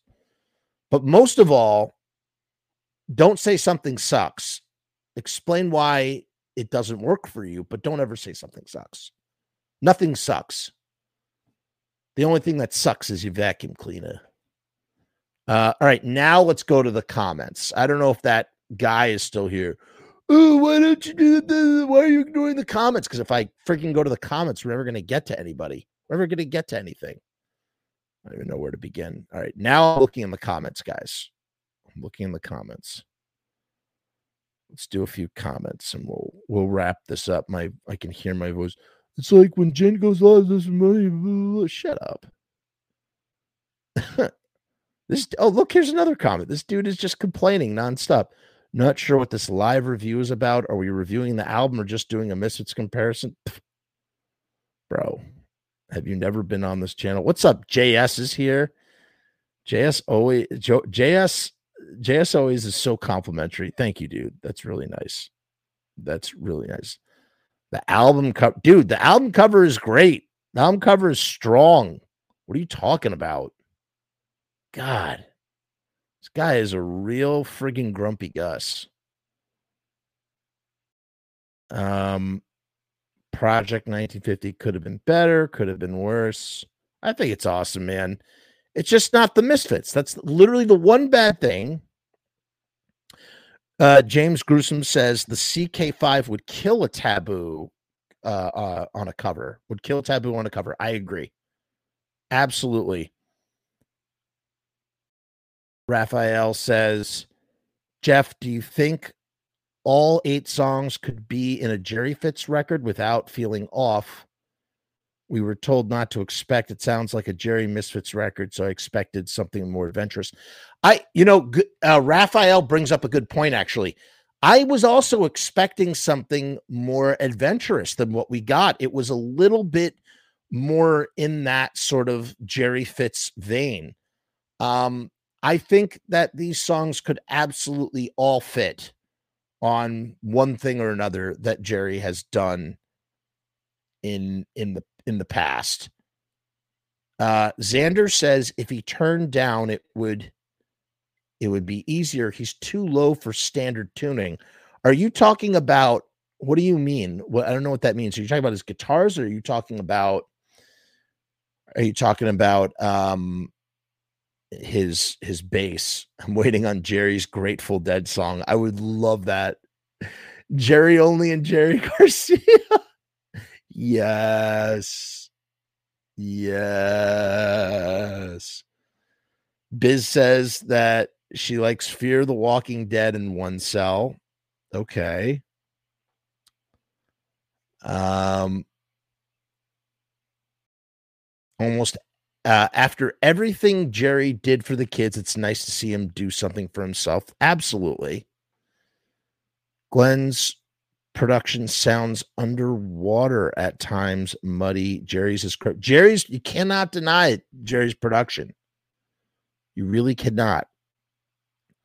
I can't really hear his bass. His bass is very low and it's very garbled. It's like, I don't know. It's his bass tone. I've never been into Jerry's bass tone. I've never been into Doyle's bass tone. Count Zax is popping in to say hi. Happy late Halloween, Jeff. You have the same ritual as I do, watching the Disney Donald cartoon and the Ichabod cartoon classics. Absolutely, dude. Absolutely, man. Have to do it. I did 31 Days of Halloween this year. Go check them out. Those reviews do not get a lot of views, but you want to know something? I love doing it, man. I do it because I like doing it, but I got a little burnt out this year. Just saw that they chanted Jerry at the Dallas show. Yeah, that would only happen in Dallas, Texas. No, you know why it happens? I'll tell you why it happens. Because Jerry, and that was another thing we didn't talk about. Another thing that Jerry is great at the live shows, man. He's fucking great. He's breaking his bases. He's super entertaining. He breaks his bases. I once saw him hand an untouched bass to a girl in a wheelchair at Madison Square Garden. That was incredible. That was a sight to behold. And he's power sliding. He's running around the stage. I mean, he puts 150% into that thing. That's an Ed Stadium thing. I don't know what you're referring to. Guitar or vocals? I don't know. Uncle Jerry. The Cyclops skull from Uncle Jerry's bass, one of the pre-sales, was the album plus the skull. Oh, man. If I had the bread, I'll tell you, I wanted to buy this on vinyl, and I could not. I just didn't. I had to listen to it on Spotify. And at some point, I will buy it because I want to support and I want to own it. But I just don't have the between the shipping and the cost of the record. I couldn't do it, man. I could not do it, unfortunately. Sorry. Oh, dead air. Don't do the dead air, Jeff. Keep talking. We must never.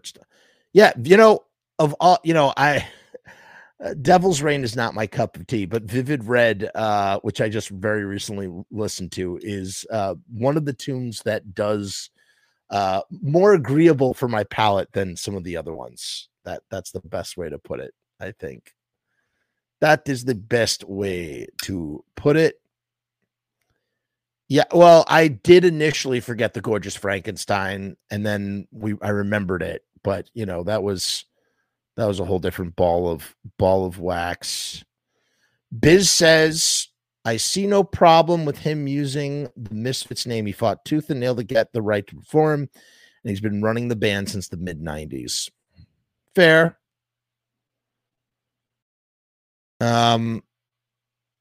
I think Erie would, but that's on Danzig. if Jerry had done a little singing back in the earlier days, people would have warmed up to him being on the mic nowadays. Well, I mean, he was though. He was backup singing with Glenn. He was always doing some sort of backing vocal, even if it was just very like small and auxiliary or whatever you want to call it. But in the 90s, he was singing backing. He was doing a lot of backing vocals, a lot. And you know, when he had to, you know, when what's his face, Mike Hideous, he had a real trial by fire, right? He was running a gauntlet. He was not prepared. He just jumped on a tour, and Jerry would guide him and help him vocally, you know, to sort of help get him up to speed and whatnot. I mean, Jerry, and there were some times where Jerry did have to sing, but when Graves couldn't get into Canada and Jerry had to sing, that sort of thing. Oh, keep talking, Jeff. Don't stop talk. Don't stop talk. All right, let's go down to the bottom comments because we got a lot of comments tonight. I mean, does this dude not understand that if we read every single comment, which we have done in the past, it just turns this into a 4-hour thing. We're already at it's an hour and 55. We got to go. Here, hold on. Let me go down to the bottom. Come back up to the top. 1 second, people. 1 second. I guess we'll never know. Taboo and Dead Men are the only songs I haven't heard yet. Says Biz, I listened to the album after this afternoon and overall really enjoyed it. That's great. Wretch, that's great. I'm glad you did. Do you know where Michael J. Sudweeks last lived? I don't even know. Willis, I don't know why you're asking that. I don't know who that is. And then says the people that say it sucks are just Jerry haters and couldn't care less about the kids. They definitely don't care about the kids the way Uncle Jerry cares about the kids. That's for certain. Thanks for this. Can't wait for my copy to come from the Misfits store. Gave it a small sampling, but waiting for the whole listen through. For waiting for the whole to listen to the vinyl. That's as it should be. I think people realize that it's not the Misfits, you know. Yes, we did get some synthesizer. That is true. That is true. I agree with you with getting Daniel Ray back, but I haven't heard an update with him in years. Hope he's doing okay. I think Daniel Ray is doing really okay because he just sold Johnny Ramone's guitar for $1 million. That he was the dude who was in possession of that guitar. It's fucking Daniel Ray. Daniel Ray's doing okay.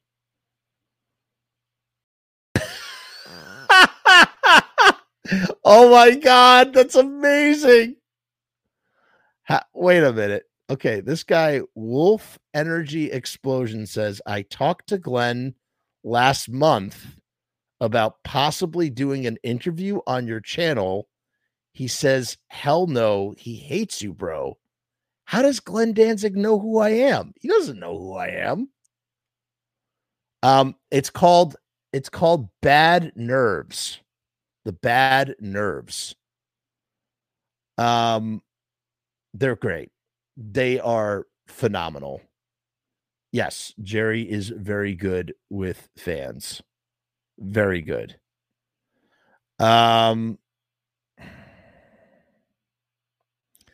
Jerry and Greg Ginn's jam band's longest song would be 5 minutes.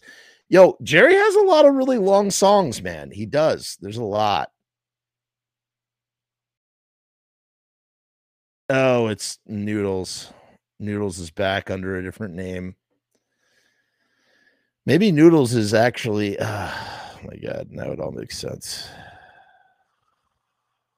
Okay, whatever. Glad I finally... Hey, Amend, I'm glad you did too. I am glad you did too. Had no idea the other brother sang. Huh.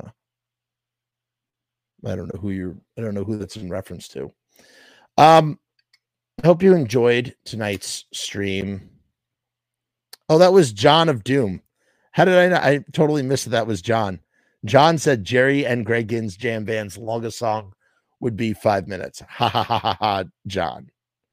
By the way, guys, Voice of Doom is John's band. They have a show coming up in the city. It's in December. Hold on a second. They got a show. I'm going to be at the show. It's happening. It's the Holiday Slamboree. Check it out. You got Sworn Enemy, Spoiler NYC, Deja, Voice of Doom, Concrete Ties, Serial Poets, and Faded Line with DJ Sid the Kid. And that's happening at Bowery Electric. Okay. Sunday, December 18th, 2022 at 2 p.m. Be there or be square, man.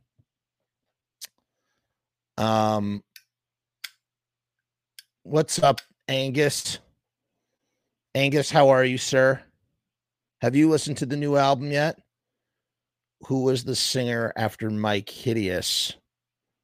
Okay, so you had Graves, then you had, sorry, I'm having a brain fart. Then you had Mike Hideous, then you had Graves, then you had Zoli, then you had Michael Graves come back, and then Jerry really sort of took over. Something like that. It was something like that.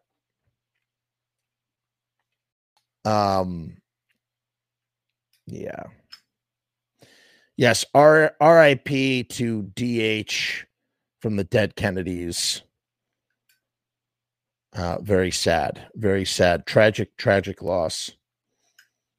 You know what? Just let it go, Noodles. Just let it go, man. I really do not want to argue or fight with you anymore. Peace and hair grease, man. Peace and hair grease. Let it go. Angus says, I'm good. I will have to check out the new album. Yeah, I had a lot of thoughts about this album, and I hope I didn't come off too harsh. It was not my intention to. And, I liked it mostly. It was a mixed bag. That's what I said it was. It was a mixed bag.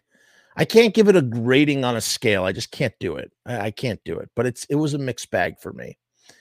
The highlight being Taboo. That's what I said. But listen, tomorrow night, Robbie Bloodshed is coming on. We're going to be unboxing his new record. And we're going to be doing a special top 5 dripping red murder scenes from movies. So it's going to be like a top 5 tie-in to go with that. So check that out. Trying to think of what else I could say here. I think that's really it. I think we've reached the end. I hope you enjoyed the stream. And, I got to tell you this too.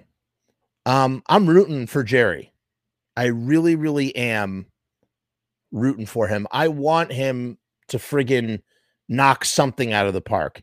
I don't think he's quite there yet. This is my Jerry Springer final moment, final word. I don't think he's quite there yet. I think he is on his way. I think that there's still work to be done to get to that place. And I'm saying that as a fan, as a consumer of his music, as someone who has followed his career. So, Jerry, I'm rooting for you. Keep going. Keep going out there. Keep grinding. Keep discovering your sound.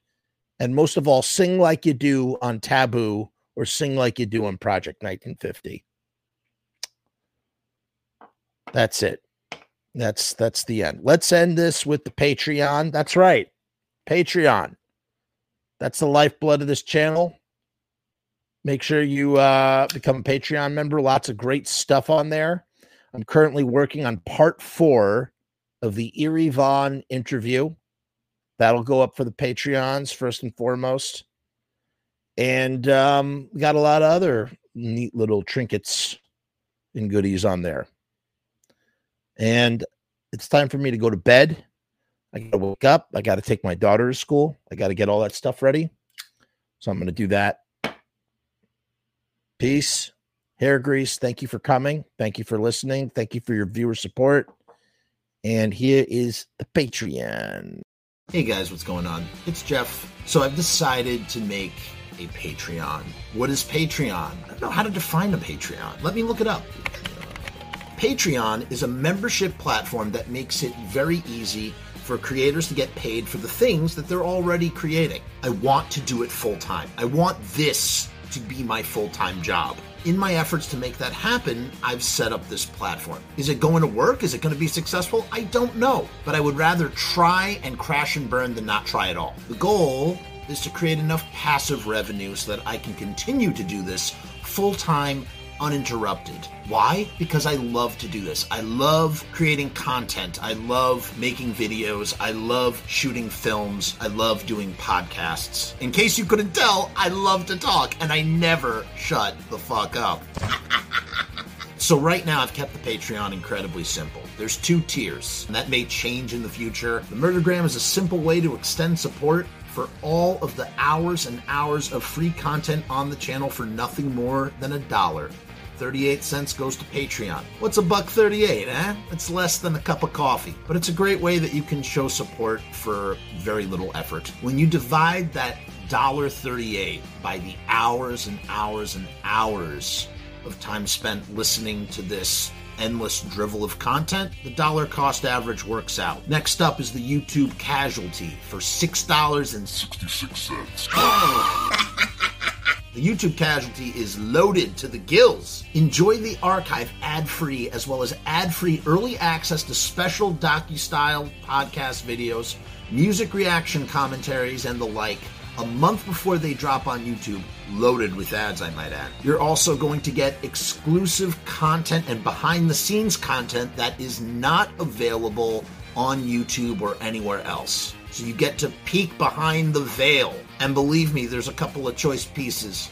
Most of all, more than anything, whether you join the Patreon or not, I just want to thank each and every one of you that comes to the channel, that watches all the shows, that leaves comments, that participates, that subscribes. That's really the most important thing. This is just trying to find a way to earn a living as an artist. And with that, thank you for my TED Talk. Join the Patreon, because we need you! 66 cents.